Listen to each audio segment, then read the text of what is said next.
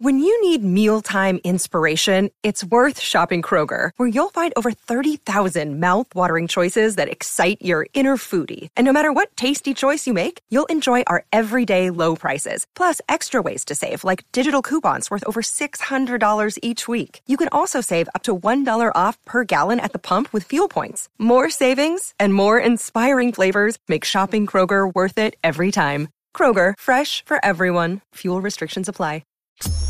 Turn up your volume. Because you're about to listen to The Sick Podcast.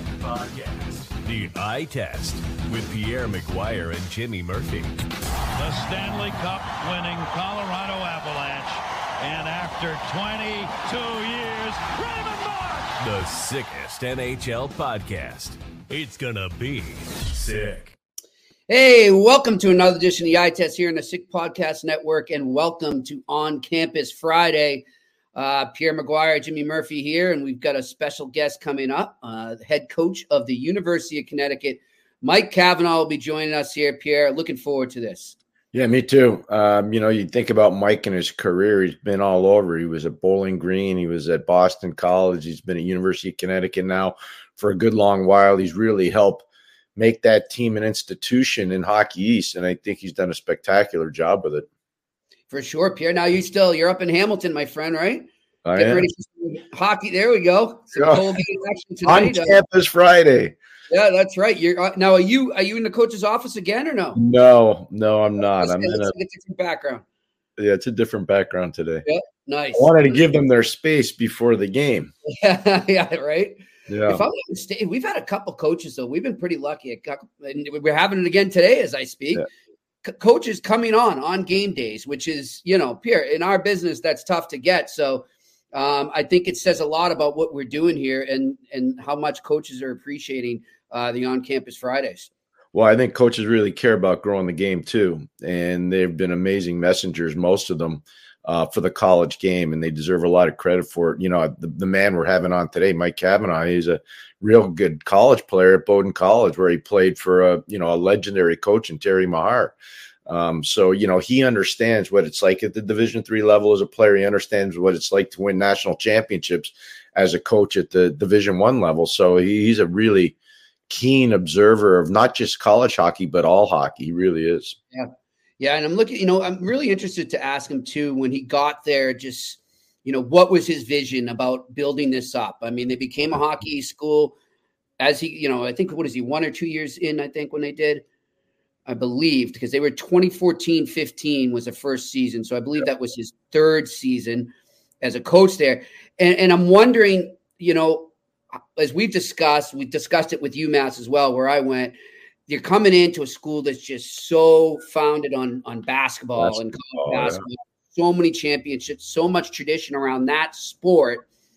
What was it like to try and implement the game of hockey into that culture and into the student body to get them to accept it? But, by all accounts, he's done a great job. And now they've got a beautiful, beautiful arena.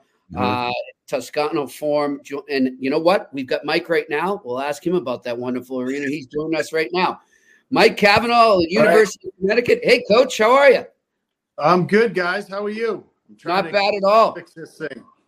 That's okay. All right. Can you guys see me? You're looking great.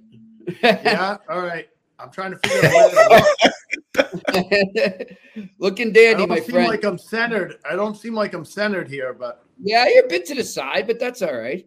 As long as we can see your face. Okay. So I don't know what. What's that? Go ahead. I was just saying, we were just talking about Toscano Forum, and I haven't been there, but I mean, from afar and everything I'm hearing, it is a beauty of a barn, eh? It came out fantastic. It was, like anything else, Jimmy, when you build something, but a year later, you're like, God, I wish I did this. I wish I did that. But for the most part, where it is, where we didn't miss a beat was everything for the players, like their lounge, their dry room, the locker room, the weight room, the hydrotherapy area, shooting room, all the resources they need to become the very best player that they can be, they have here now. So, and for the fan experience, It's so steep the way they built it that all the seats are great. The club room is special. So they did an awesome job. Mike, you did an awesome job too, because I know how important the fundraising aspect to this whole program was. How much time did you spend actually out on the road trying to raise the funds to do this? Yeah, we're still doing it. It's not completely paid off yet, Pierre. No, it's that's a big part of the job, and I think that's one of the things. I was an assistant for 20 years, and I think that's one of the things that you don't realize when you become a head coach. You think it's all about recruiting and coaching on game night, but there's so many other factors that go into being a head coach, and that happens to be one of them. And in the college world today, you're constantly out there spending time with donors and fans and supporters of the program to help you find the funds that are necessary to build a winning program. Coach, you talk about how great it is for the players there too. And Pierre, you might be able to allude to this as well, because you've done some coaching, you've been around the game for so long. I'm wondering, guys, when did you guys sense, because I want to say, I feel like it was probably in the last 10 to 15, a little more years, where teams at the college and the pro level, we've seen it, really started to make that a priority, that when players would come, they knew they could feel comfortable. They knew they'd feel at home in your facilities. Because you go back days when we were young guys, I mean, there's some pretty ancient places, some relics, so to speak, and they kind of stuck around for a while. But now you see so many modernized facilities, training rooms, and you just mentioned, when did you start to see that change in the college game?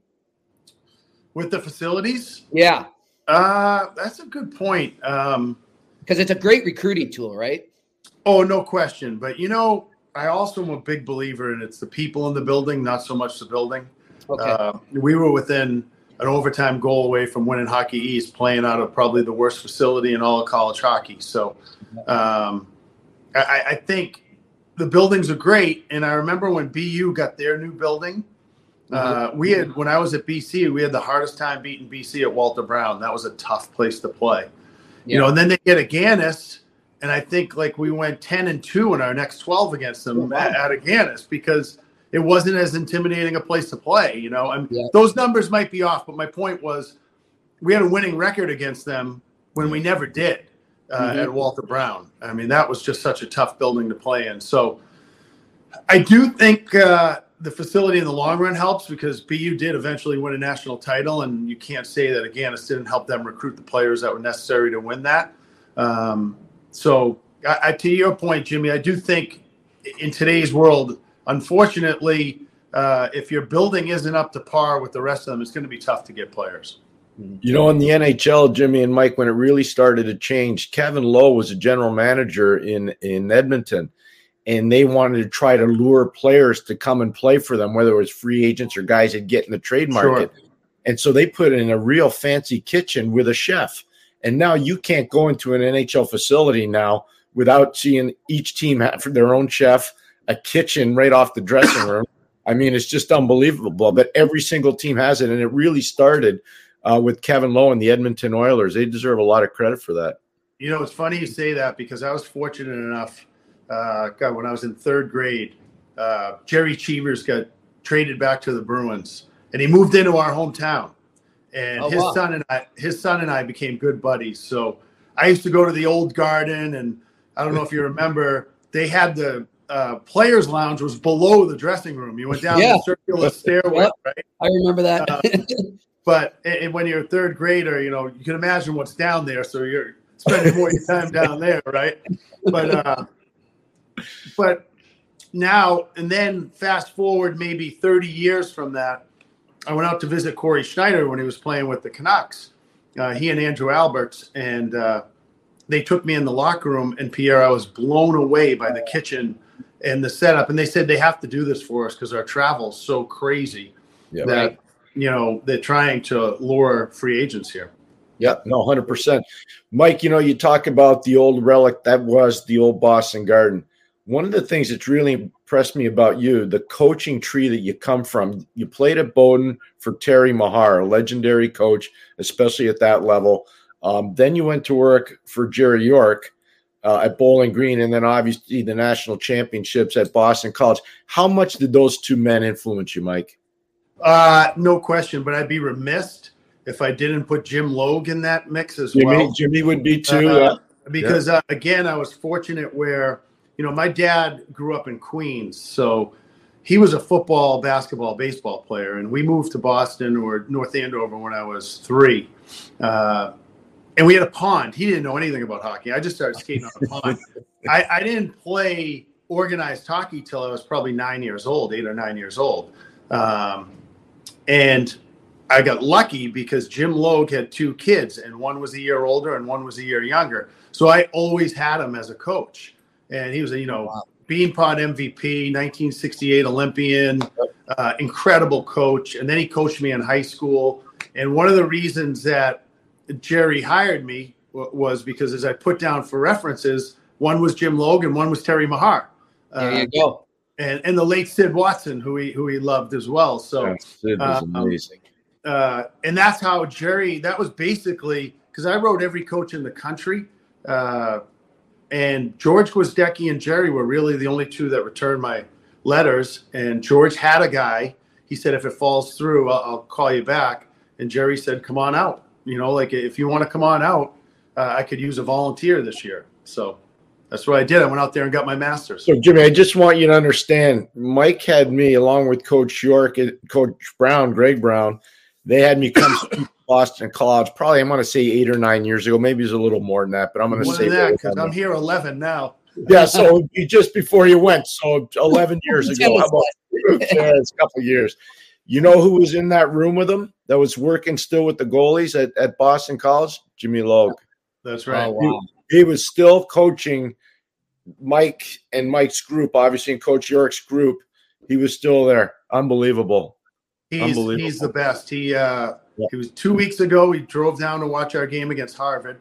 And I just talked to him this morning because he's like, I want to be at your game at New Hampshire. Can you leave me tickets? So he's living up in the Rye area now. But so I was very, very fortunate to have. And I think that's, you see some of these non-traditional areas where the pro guys stick around. And St. Louis is a great example, where so many, I remember recruiting the Kachuk brothers and Connor Dunlop and so many really good players started coming out of that area because those guys stuck around and worked with the youth hockey. You've seen it in Carolina now a little bit. I was who the heck did I see on the bench last week? Jason Williams and I forget who the other guy, but 2 former pros. Yeah, coaching down there. So they actually for years Buffalo, New York had that going on. Right. All those guys were giving back, and Buffalo was an unbelievable hotbed for hockey for a long Still time. Is. Yeah. So, Coach, I'm just wondering, Pierre and I were just talking before you came on, and I've kind of seen it happen at UMass, my alma mater. What was it like coming in, building up a hockey culture at a basketball school, so to speak? It was funny because I think that culture word is it's a real tricky word. And I think it would be very egotistical if I said I had to bring my culture here. UConn had a great culture in place. Like Jim Calhoun built an incredible basketball program. What Gino Ariema has done is unbelievable. When I got here, Ray Reed was the soccer coach. He had won a national championship. Nancy Stevens was the field hockey coach. She had won 3 national championships. Wow. Jim Penders has built a baseball program. They were an eyelash away from going to Omaha a couple of years ago. Yep. And we're a Northeast school. How many Northeast schools are eyelash away from going to Omaha? When you look at George Springer and Matt Barnes and the players that he's had down here. So my thing was, I just got to get our program to adhere to the UConn culture. Okay. That's my challenge while I'm here. And, I think we've been able to do that. We've, since we've been in the league, I think I don't know if there's another team in the league in the last 5 years that's finished in the top 5 every year, like we have. So we've been very, very consistent. We have not, we're like I said, we were close to winning it a couple of years ago. There's still a lot more room to grow, Jimmy. But what was exciting to me about this job when it came about, I'll never forget being at BC and seeing the building sold out for a women's basketball game. Nobody came to the women's basketball games at BC, but it was all UConn fans. Yeah, I was like, if they're going to sell out if they're going to travel that many people to Boston for a women's basketball game, what are they going to do for hockey? And last week we had 9,500 in the XL Center for our second game against Maine. Well, one thing, Pierre, I mean, we've said this a bunch of times too, and I wonder too if that helped coming in. The hockey culture, I won't use that word, the hockey population, let's say, of fans and players is very underrated in Connecticut. Like, it's a lot bigger than I think people nationally understand how much the passion for hockey is in that region. Well, I think the Hartford Whalers merch is still one of the top 10 selling merch, out there. So, yeah, there's still they still think the Whalers are coming back. I've tried to let them down easy, saying I don't think that's happening, but but it's fun having that type of passion in this state. And when there's no other pro teams in the state, you are the pro team. So, and I think that shows with the number of fans we get on a nightly basis.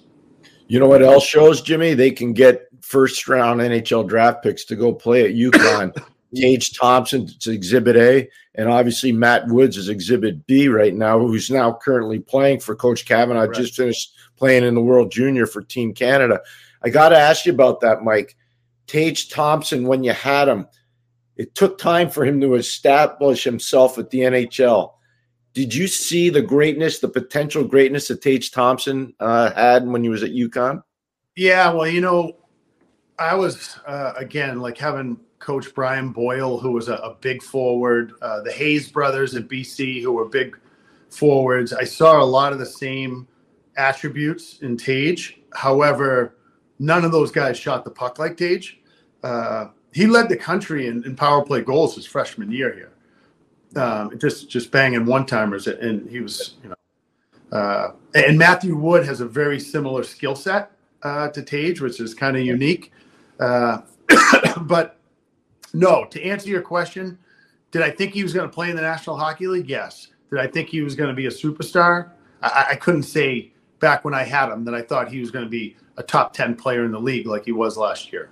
So tell the Nashville fans what they can expect from Matthew Woods once he gets to the National Hockey League. Yeah, I think it's and you'd know this better than I would, Pierre, having been around the pro game a lot more than myself. I think it's really hard. Like, he was 17 years old all of last year. He didn't turn 18 until February. So he's still the youngest kid on our team as a sophomore.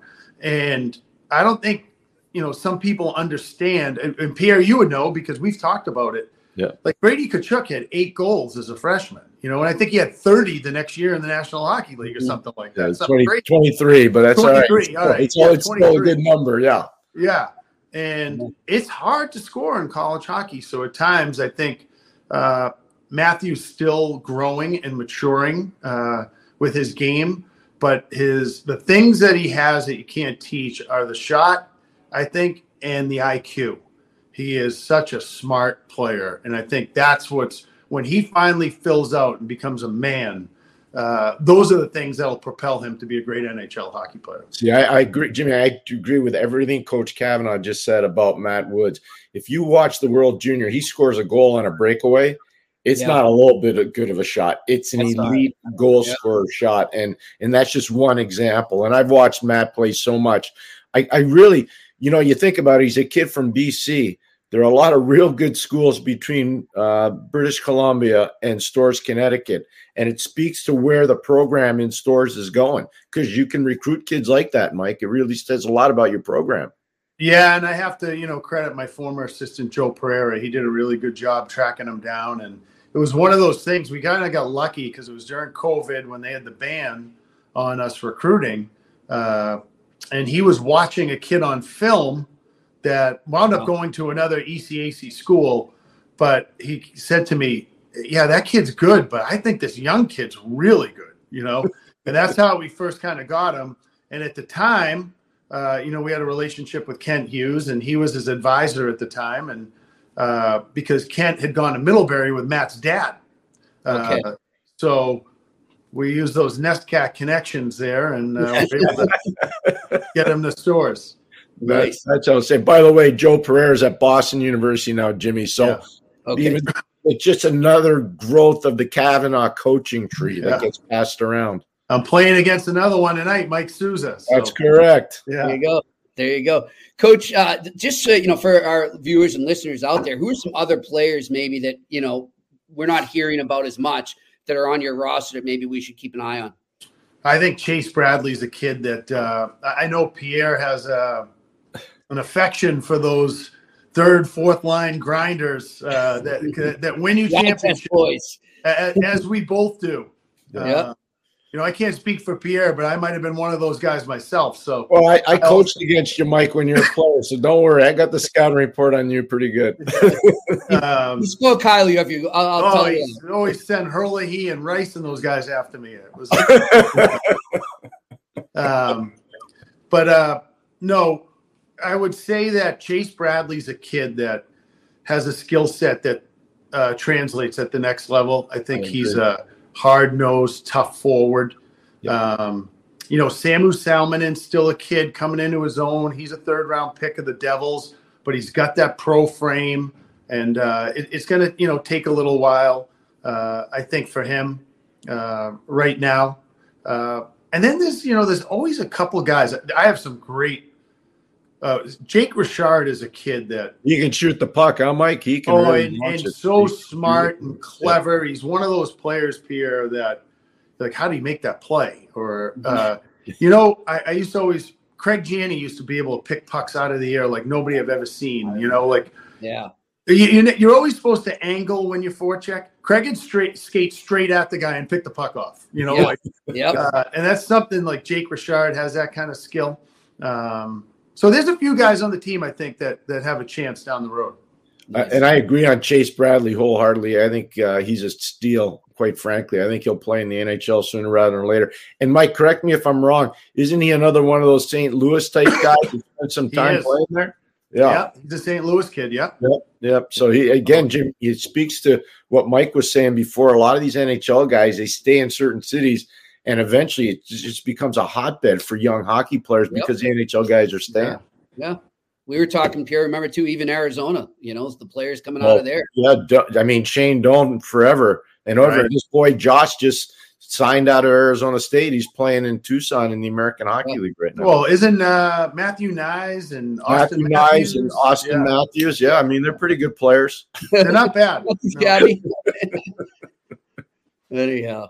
So Pierre, you want to ask him about just the influence. I want to hear about just coaching under Jerry York because I've known Jerry for a while. I love the guy, but Pierre, you had some questions to ask about that. No, but I know a lot about Coach York. I'm so proud that he got into the Hockey Hall of Fame. I think it's a tremendous honor for him, obviously, and for his family. But, I know how much of an influence he was on Mike. I think Mike should talk about it. Yeah. Yeah. It was really fortunate. Like I said, it's this business is funny. Like people were like, how did you know Jerry? I said, I really didn't, I went out there cold as a 23, 24-year-old kid. And the one thing, the great piece of advice I got was, listen, Jerry, if you know Jerry, pretty straight arrow, does things the right way, goes to mass every week. And the person said to me, be yourself. Don't try to be Jerry York because he'll see through it,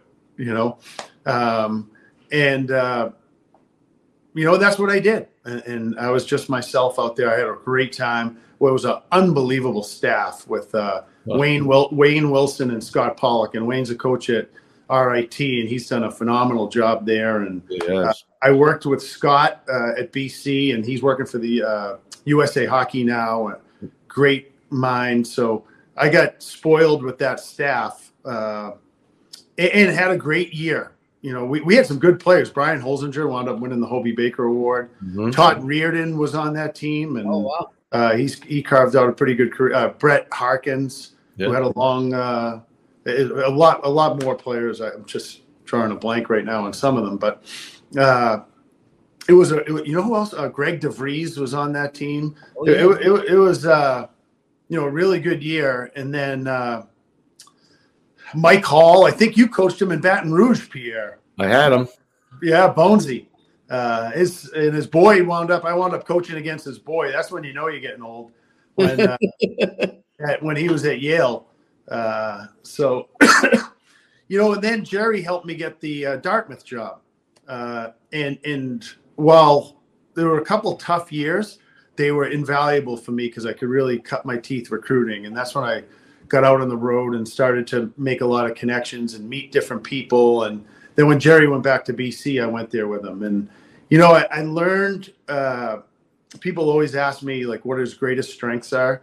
Jerry teaches respect and instills discipline, but he lets a player play. Like, he lets a player play to his strength. He doesn't try to pigeonhole players. He doesn't try to make them robotic. And at times where, you'd get frustrated sometimes with a kid and you want him to do this, he'd tell you to back off and just let the kid figure it out and let him play. And now, if he wasn't, we had principles and there were core principles and he would hold kids to those. Right. But he would let a kid's natural talents come out on the ice. And it's something I've tried to do. And he also, like, running a program where I really respect him so much more now was he never let the small stuff get in the way. And I see too many coaches now worry about marketing plans and playing the right music during a game and just crazy. He'd always say, handle a curveball, Cav, just handle a curveball, Jimmy, I gotta tell you, and I think Mike will back me up on this. I talked to Coach York once. I said, what's the key to your recruiting? Because you get so many good players. He goes, here's what we try to do. We'd much rather have a great person who's a good player than a great player who's a marginal person. And I said, why is that, Coach? He goes, because the great person who's a good player will listen and is coachable. Mm-hmm. The great player who's a marginal person won't listen. You'll never make them better. And I've always had that stick in my mind ever since Coach York told me that. Yeah, and there's some times where, and Pierre, that there are some players that you have to put up with a little bit of their stuff because it's hard to get 25 goals. It's hard to find a 30-goal scorer in college. And at times, I always thought, like, Cam Atkinson was a great example of that because Cam was a kid who might cheat. But the one thing, and Johnny Gaudreau was similar, but the one thing about those two kids, when you looked them in the eye and said, hey, you need to buckle down, I need you to bear down right now, they would do it. They understood this is a 2-1 game. I'm not turning this over at the blue line. Like, this puck's getting deep and we're going to win this game. So, but you do have to let those kids have their leeway too, because, like, I don't think there's anybody better than Johnny at knowing when to leave the zone and get a breakaway or create a 2-on-1. Good at it. He's very good at it. Well, Jimmy, you know what? Mike doesn't even talk about it, but Chris Kreider, was a huge player for Boston College. And look at the career he's gone on to have. It's just been magnificent. Really special. He and Brian Dumoulin were the same class. And we got them both. When we started recruiting them, Chris was playing at Masconomet High School. And Brian was playing for Biddeford High School. Brian, in fact, played for Biddeford High School through his junior year. He only played 1 year with Sean Tremblay in the old, I forget what the league was. I think he was playing for the Monarchs, the New Hampshire Monarchs, I believe. Oh, yeah. Okay. That league's changed names so many times now. It has, I know. But I think it's like the USPHL right now, right? Something like that, yeah. It's hard for me to keep track, and I'm in this. But, it's, those two are great examples of kids that didn't rush it. They dominated the level they were at. And then Chris wound up going to Phillips Andover and dominating there and then coming to BC. And Brian, dominated at Biddeford High School and then dominated at the Monarchs and wound up being a 2-time national champion at BC. What's pretty cool about Kreider going to Phillips Andover? He had a teammate that's playing for the Philadelphia Flyers right now that went to Brown University. Yeah. Ryan Hathaway. Yeah. Imagine those two guys playing prep school hockey with their size and skating ability. They would just destroy the other team's defense. Yeah. And then the speed, too, for Chris. I mean, that's – Chris, I would say, like, the only other person that cut the ice up, like, I used to worry about Logie in practice because Logie had tripped sometimes. if Kreider was coming on that train track, you weren't stopping him. You know? But was Mike Matheson was the only other one who I thought it was as powerful as Kreider. Yeah. Elite skater at that level. And he's a kid from Montreal and went to the USHL. And back then, there weren't a lot of kids. They were going to major junior. Right. And Mike was a big guy in terms of getting Mike Matheson to Boston College. And he stayed an extra year, right, Mike? Because you guys named him captain? Yeah. I was only with him for, I think, 2 years. Was I with him? When I went to Connecticut, he was still at BC. So I wasn't with him his whole career. Yeah. Yeah, he's having a good year for the Habs right now, too. Fantastic year. Yeah. He's been a good pickup for them. Coach, this is something I don't think I've asked any of the coaches we've had on yet, but I'm wondering, what is the transfer portal done in terms of scouting for coaches? I know you're always out there recruiting for future players, but now you're scouting for current players. How has that whole thing evolved for the coaching staff? I think after this year, it's not going to be as much of an issue because I think where it's got crazy the last couple of years is everybody having the COVID year. And this will be the last year of that. With that being said, when the season ended in April, you always went down the convention. And then you could exhale and take a deep breath. And sometimes you'd go see the Centennial Cup or some of those things in May. But the recruiting wasn't heavy lifting. Everything was pretty much done. Last May, we were doing tons of visits with potential transfer kids. Because, we lost one that we weren't expecting to lose. So now you got to replace it. It happened to be a goaltender. So now you got to replace a goalie and you bring in different kids in. So I'm hoping that it dies down. We've had a lot of luck with the grad transfer. Some really good grad transfers. I'm always a little leery and hesitant to look at a kid that wants to leave after 2 years. And it's usually, well, why do you want to leave where you're at? Yeah. Why are you yeah. I don't like the coach. I don't like the, it's probably going to be more of that if you come here. So that's what's always a little scary. So I'm thinking that it's not, some people hate it. Some people love it. I think there's good parts of it. Listen, if a coach leaves that recruited you, you should have the ability to go to a different school if you'd like, and not have to sit out. I think that's fair. There are certain situations where I think it makes sense, that a kid doesn't have to sit out. I think if you're, I think where it's tough is and it's not really happened to us as much, or maybe with Hockey East schools, but I think some of those Atlantic schools, they do a great job recruiting a kid and seeing the potential in a player. They develop them, and then someone comes and takes them from them. That's the piece that's tough to swallow for me. It hasn't happened to me yet, but if it did, that would be, like I said, that would be a tough pill to swallow. Yeah.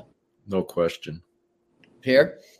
No, Mike made a good point about that. And I think it's one of those things. I can't wait for all this COVID stuff to be over, because there's still one more group of kids that can go play a fifth year, and then it's going to be balanced out again, because there are a lot of teams, and I'm not going to name them. Mike knows who they are, and a lot of the fans would know who they are, but I just don't want to talk about them, that have basically built their programs based on the COVID situation. And I don't think it's appropriate. And some of them have had a lot of success because of it. And it's going to be interesting to see whether those teams have the same success once all this grad stuff and the COVID stuff is gone. I really mean that. No, I agree with you. But, the reason I got into coaching was the relationships. And like a kid I had, Wyatt Newpower, played probably 15 to 20 games his freshman year. And then we had a really good recruiting class, and he wound up playing only maybe 15 his sophomore year. And that's your typical kid. I'm going to come in and I'm going to transfer because I'm not playing here. Right. But instead, he came in and said, Coach, what do I have to do? I want to play here, right? Wow. So I said, all right, Wyatt, this is what you have to do. You have to stay here all summer. You got to train with us. This is where you got to get better. At the time, I thought he needed to be a little more coachable. And I'll tell you what, he came back. He stayed all summer. He worked on his game, wound up his junior year, having a great junior year, getting elected captain. Senior year was voted by the other coaches in the league, the top defensive defenseman in the league. And then he goes and signs a deal with Columbus. Chris Clark signs him. Like, Clarkie called me. What a good man. What a good man, Chris Clark. And then Eisenman saw him during the COVID year because they played who's their team? Lake Erie? Would that be Columbus? That's Columbus's farm. Yeah, that's right. So he's playing for Lake Erie. And they were playing Grand Rapids like 15 times that year. And Eisenman saw him and wound up signing him to a 2-year deal. And I'm like, those are the reasons you're a coach. Like, watching kids struggle and fight and not give up on themselves, and then eventually, make it to a point where you're signing an NHL contract. Those are the things that I love to see. And I just think we've made it too easy for kids to say, "Oh, I'm just going to go somewhere else. The grass is green. The grass is greener." And we all know as you get older, it really isn't. No. I mean, Terry, remember we had Terry Ryan on a couple days ago. I listened to that. Yeah, and he flew out in that interview. I was just thinking of it as you're talking there. He admitted, he said, "Hey, maybe if I had gone to Michelle Therrien and said, what do I got to do? I know you don't like me. I don't like you. But what do we have to do to meet halfway? Maybe things would have gone differently." So I think that's a good lesson for kids out there that are maybe in that situation, no matter what level you're at, below college, pro, whatever. It's a good lesson to remember. Jimmy, one of the great characters in all of college hockey is a guy by the name of Jerry O'Flaherty, or Bill O'Flaherty. His brother's Jerry. I know Billy. So Mike is very good friends with Billy. Oh, okay. I would like you to give a couple good Flapper stories, because Flapper is his nickname. Oh, God. Well, he's always texting me pretty much. I think tonight's game's on Nesson, so I think he'll be able to watch that tonight. Yeah. He moved back to Potsdam, right? Pierre, I probably can't say Billy O'Flaherty stories on this podcast. I'm not sure. This is for the raw one, right, Coach? We've had, I'll tell you what, he used to drive me crazy. My first, Scott Pollock and I used to laugh about it all the time. Jerry would come in and be like, "Hey, we'd be on a 5-6 game heater. We're winning." And Jerry'd be like, "I'm going to change the neutral zone forecheck." I was talking to O'Flaherty, and O'Flaherty thinks we should do this. And I'm like, since when has O'Flaherty started coaching here? But Billy and I used to laugh about that. But Billy and I have a lot in common because we have similar personalities, I think. And we both work for Jerry and have so many good Jerry stories. But he's a wonderful human being. His daughter was living in Simsbury up until 2 years ago, and I used to call her the de facto GM of my team because she was at every one of our games, and she's as into it as much as Katie is into it as much as Billy is. So I really truly cherish his friendship. Yeah, legendary. By the way, he was a great coach at Clarkson University, and a great administrator too. And Terry Mahar was his assistant. Yeah. So was a good before friend he took of the mine. Bowden job. He did, and he scouted for Ottawa, right? He, the biggest part about Coach O'Flaherty was he wasn't a very big guy, but he could pack a punch. He had spirit, unbelievable spirit. Really, Still does. Yeah, he does. He does. Yeah. You know how I met Billy was through Artie Pierre, through Kevin. Oh, is that right? Through Kevin? Oh yeah, I used to sit with them up in the press box when Billy was scouting still, and that was a trip. Those are good times. And he was so insightful though. Just because the reporter, I'm not watching it like you guys are, the coach or scout. So I learned so much through him and through other scouts as well. But Billy was great. He's a great teacher, just sitting there in the press box, pointing out things that I would never notice. Yeah, no, and with a comical touch too. I want to say this because Mike's on. The relationships you build because of hockey are amazing. So my brother Ryan was teammates with Mike at Bowdoin. Right. My sister Renee went to Babson, and her roommate and teammate in 2 sports was Kathy Cavanaugh, Mike's sister. You can't make that up. It's such a small world. Yeah. It's amazing. It really is. Yeah. We both know the Masters brothers, so yeah, we're all connected. I have the Masters brothers too. Yep. I have good Masters brothers stories too, Jimmy, but I'm not sure those are. I know we'll keep appropriate for this podcast either. Mike, I know you got a game, you got to get going, but thank you so much for taking the time. Really means a lot. It was fantastic. I appreciate you guys having me on. I think you're doing a great job. I told Pierre, stop sending me the podcast. I've already subscribed. I do it on my way to work every day. I was just listening to Kevin Paul DuPont on the way in here. Yeah, he was priceless. He was good.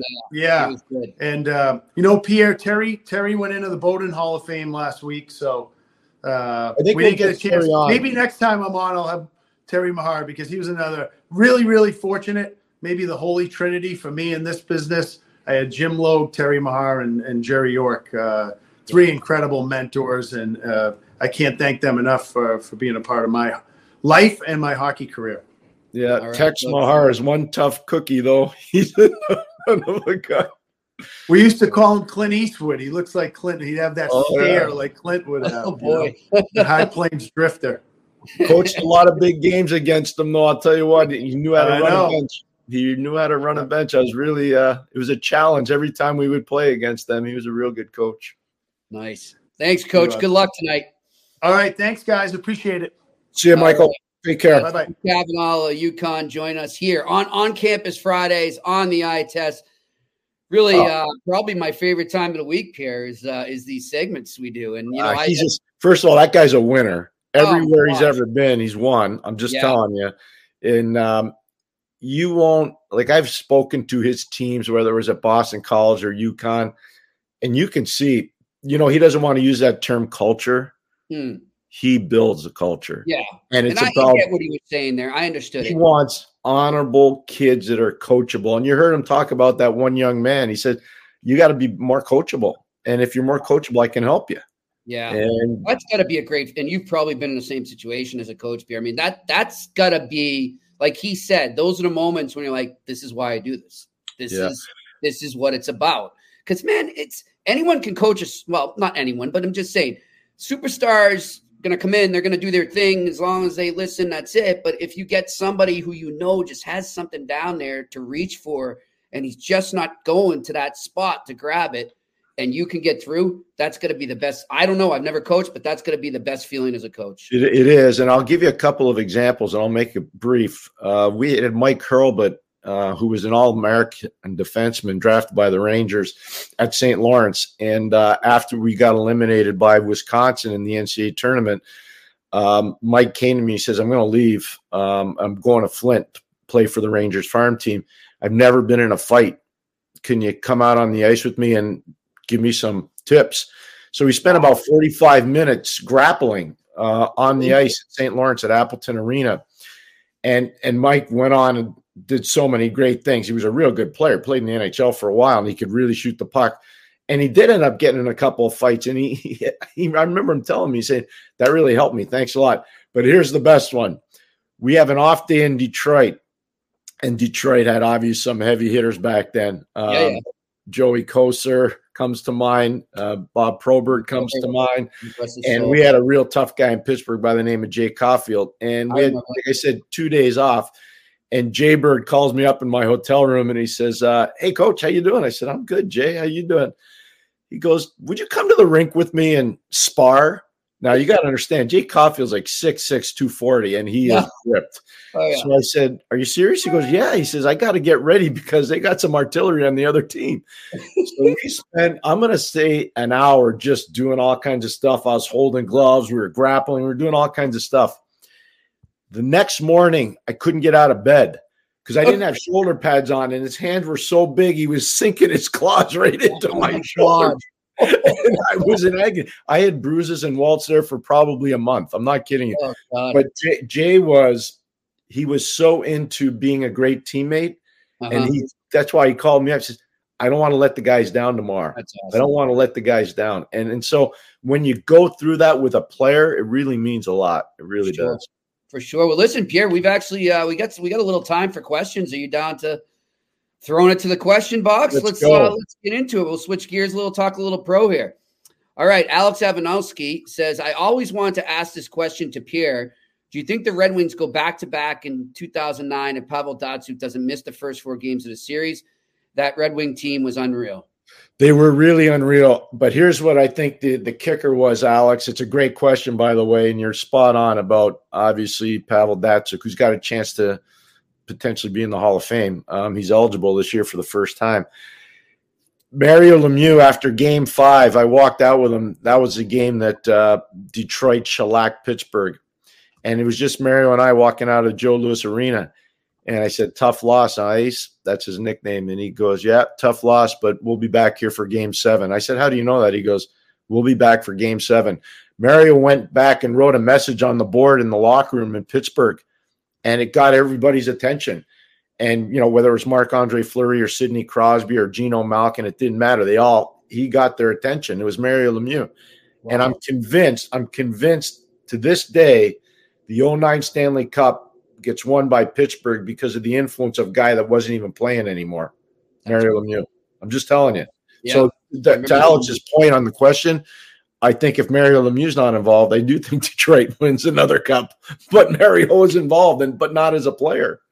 Yeah, I'll tell you what, Pierre, those 2 years and having those rematches, and I know I'm not saying I love the parity of the NHL. I love that we're getting a different Stanley Cup final almost every year, but that was pretty cool. I mean, that had that feel here of like, now I don't know if it's a stretch, but going back to the old Pistons Lakers or Lakers Celtics or just 2 teams just met each other and they work all year long just to get one more shot at each other.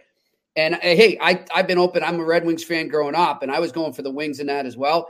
But I mean, that was just a beauty. Those were great Stanley Cup finals. And what people forget, Detroit was still in the Western Conference.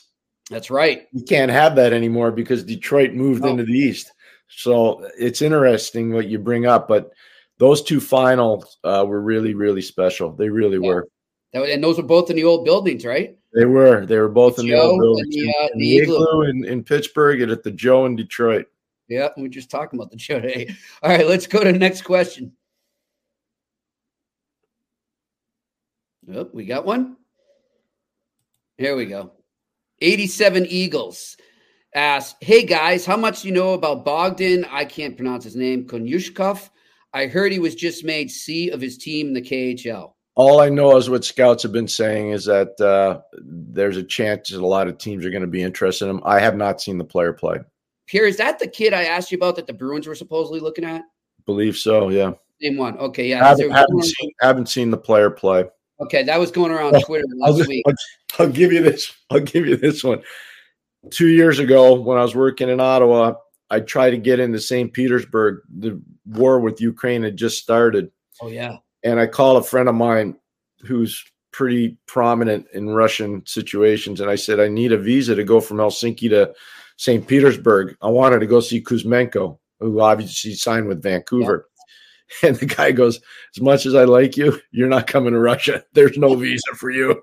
So I haven't been to Russia probably in 4 or 5 years now. So I haven't seen the player play. That's another thing we don't see. You guys were just talking about the effect of COVID and having to watch video to scout and recruit. I mean, it's at the pro level too on both accounts because of COVID and also because of the war. I mean, it's really taken a toll on scouting there. And you mentioned, Pierre, it was whether we forget the off-ice stuff, the juniors was a different juniors without Russia there. There's no. It's been amazing. It just changes the whole complexion of the tournament without the Russians there. For sure. All right. I think we got a question too. I wanted to get to this because one of our regular listeners and viewers listens to it. So let's pull that up. He sent us a video question. This is Evan. Let's get that question up right now. Guys, before I ask my question, I just want to say keep up the great work. Pierre, I'm almost mad at you for not having done a daily show like this in the past. Really great getting your daily perspective on hockey. Really great hearing from all the people that you know across the sport. Okay, Pittsburgh Penguins, the challenge that Kyle Dubas faces. There's so much urgency in the minds of people across the league and in the minds of fans that the Penguins have to make a decision when it comes to Jake Guentzel, who's on the last year of his contract. And someone said something today on social media that made me think, is it possible to exaggerate this urgency, or at least one aspect of it? Because cap space itself is an asset. So if the Penguins don't move Jake Guentzel, and if they end up failing to sign him, they still end up with more cap space in the summer that they can work with. Go easy on me if that's an erroneous way of thinking, but what do you guys think? You know what? No, not erroneous at all. First of all, thanks for the question. Really well phrased. No, the cap space is a premium. 100%. It tells me this all the time, guys. It's a great call. It's a tangible asset. I talk to Jimmy about it all the time. Almost every day. So it's a very important thing. It's a great question. I know that Kyle Dubas went public. Was it yesterday or today, Jimmy, where he said that he's not going to trade Jake Guentzel? Well, he said he's in no rush to trade. Yeah, I think careful about that. So. My point on this whole thing is the Nylander contract's going to be problematic for the Penguins, even though he's in Toronto. It's problematic because if you go, I guarantee you, Gentzel's agent's going to use it as a comparable, and they're going to say, "Look at my guy; he's got better numbers than their guy." And that guy's making $11 million or $10 million, so I think that's going to be a problem. I don't think people are talking about it, but that contract is going to be a problem for Kyle Dubas and the Pittsburgh Penguins when it comes to Jake Guentzel. For sure. And his agent, of course, is Ben Hankinson. So he's got that for sure to use his artillery in negotiations. Thanks again, everyone. We appreciate it. We love these video questions. So that was good. Yeah, that was a really good question. Keep them coming. Yeah. We love it. Yeah. And we appreciate that. All right, let's go. We got time for maybe 3 more. Let's go for one more right now. The Degler reviews. Do you think Patrick Roy will get hired in Ottawa? Well, that's the hot topic right now. Yeah, a lot of people have been talking about it. Patty's a really good coach. I don't think he gets enough credit for being a good coach. I saw it firsthand when he was in Colorado. You see it winning the Memorial Cup with the Quebec Ramparts. He'd be great because Ottawa is truly a bilingual market. It's not just an Anglophone market. It's a bilingual market, and I think that's something that Patty would be great at too. So if they were interested in him, I'm sure he'd be interested in them because they got some firepower there. That's a good team. I mean, the record doesn't speak to it. They need to address some things in goal. They need to address some things on defense, but they got mucho firepower, and I think Patrick would like to coach a team like that. Yeah, and let me just say to Pierre, if you don't mind, I heard you tell a story about when you ran into Waugh down in the bowels of the arena one time. Yeah, in Pittsburgh. It was right near the start of his career as a coach in Colorado, and I usually get to the rink 7:30, 7:45, and I'm walking through the hallway, just reminiscing, looking at some old pictures from when I coached there and everything else, and I hear this noise down the hallway. That's 7:38 in the morning. In case yeah. So it's early in the morning. It's not at night. It's in the morning. So I'm hearing this noise down in the hallway. So I go walking down, and there's Patrick Waugh by himself breaking down tape. Yeah. I was like, wow, he's into it. That's great. Yeah. That was really good. I was really impressed. He's got the passion for sure. Pierre, by the way, I don't know if you see in the comment section, we'll get to a couple more questions, but Evan McLaren, who just sent that question before, says, this is bringing the entire podcast, my question full circle. Look at this. Terry Meagher cut me as an attempted walk-on. Well, Tex was, and he's still a very good friend. I probably talk to him probably twice a month. And I can tell you one thing, Bowdoin Hockey, back when he was there, Evan, it's no sin to be cut by him because they had some really, really good teams. Johnny McGeough, John Leonard, I can go down the line. There's so many good players. Stevie Thornton, Mike Cavanaugh, so Brad Rabator. I mean, there's so many. Ryan McGuire, my brother. I mean, they had a lot of good players there. They really did. Nice. They really did. All right, let's go. We got time for 2 more. All right, Randy Workman, what is the most important quality of a prospect to you, Pierre?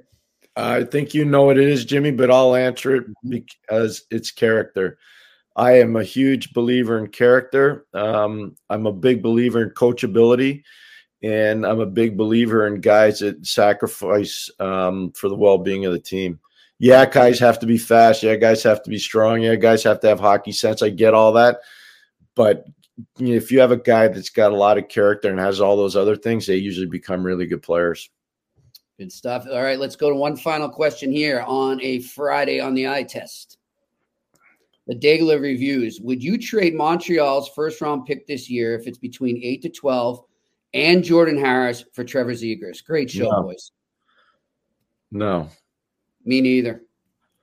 And I don't mean it in disrespect to the review.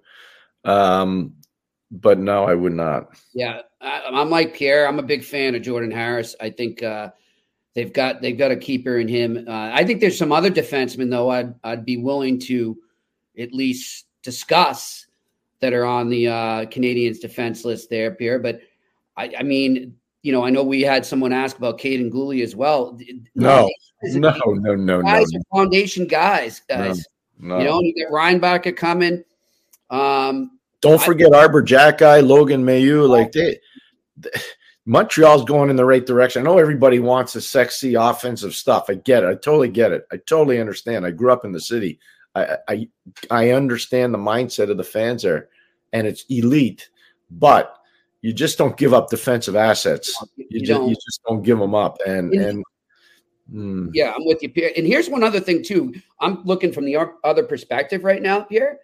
Anaheim's got a ton of defensemen coming too. Yeah. So I read all these columns about it, and I've never seen one person named Zellweger ever put in there. Oner Zellweger is a really good player. He's playing in San Diego right now. He's going to play in the NHL. I don't think they need defensemen. I think they're going to want forwards or picks and they're going to want people up front. The one thing I'd say though, you think about it, just center ice now. Mason McTavish. Just think about this in Anaheim going forward. Leo Carlson and Cutter Gauthier. Okay. I talked to the winningest coach in the history of hockey the other day about this. Yep. And he said they're going to be really good. Greg Cronin's pretty psyched right now. Really, really good. And he's right. Yep. Scotty's spot on. Yeah, they are. And they'll build around it. And they got a good GM in Pat Verbeek. He's doing the right things. And you can tell the Yzerman influence in him, and he's got his own, effect as well. Yeah. So, just so everybody, I coached Patty, and we didn't always get along, but I'll tell you one thing, I respect the heck out of him. And he was a tough guy, and he wants his team to be tough to play against, and they will be. Yep. They're gonna be tough. It's gonna be a great team in a few years. Yep. Well, listen, everyone, thanks for joining us. We'll answer more questions on Monday. And then, of course, next Wednesday, Ask Away Wednesday. But we appreciate this. It's been a great week. Thanks to all our guests, and thanks to Coach Cavanaugh today, and to our production crew. And Pierre, quickly, are there any big games this weekend that you're focused on in terms of the NHL? No, I just think it's going to be a really interesting weekend for the Toronto Maple Leafs in particular. I think that Toronto-Vancouver game, and then it's a quick turnaround. They go down to Seattle. I know they think they're out of the woods because they won last night in Calgary. I think it's going to be a tough 48 hours for them when they are in Vancouver and Seattle. And they better start looking in the rearview mirror because that team in Detroit is starting to heat up. And that team in Tampa is starting to heat up too. You can ask the Minnesota Wild about that. Yeah. And just want to acknowledge one goal from last night, Jimmy. It was spectacular. When you look at what Owen Tippett did last night. I heard about it. I got to check it out. Yeah. It's just spectacular. I feel bad for Joel Hanley. He's a defenseman for Dallas that was there. And, obviously it's a tough play for the defenseman, but it's a spectacular goal. And it shows you just where this guy's game is going. One of our first shows, we talked about him and how much improved he's been this year. And I think John Tortorella deserves a lot of credit for that. And we don't have this. You know what? I'll get the sound bites for both the goal and Tortorella on the press conference after, Pierre, because I'm not sure if you heard Torts. That's what I heard. That's how I knew about the goal. And Torts, and again, for people out there who say that Torts is this mean guy and he doesn't care about kids and he's not letting them express themselves on the ice and blah, blah, malarkey. He says after the game, I'm really happy for this kid because he's got something special and he can really be something special in this league.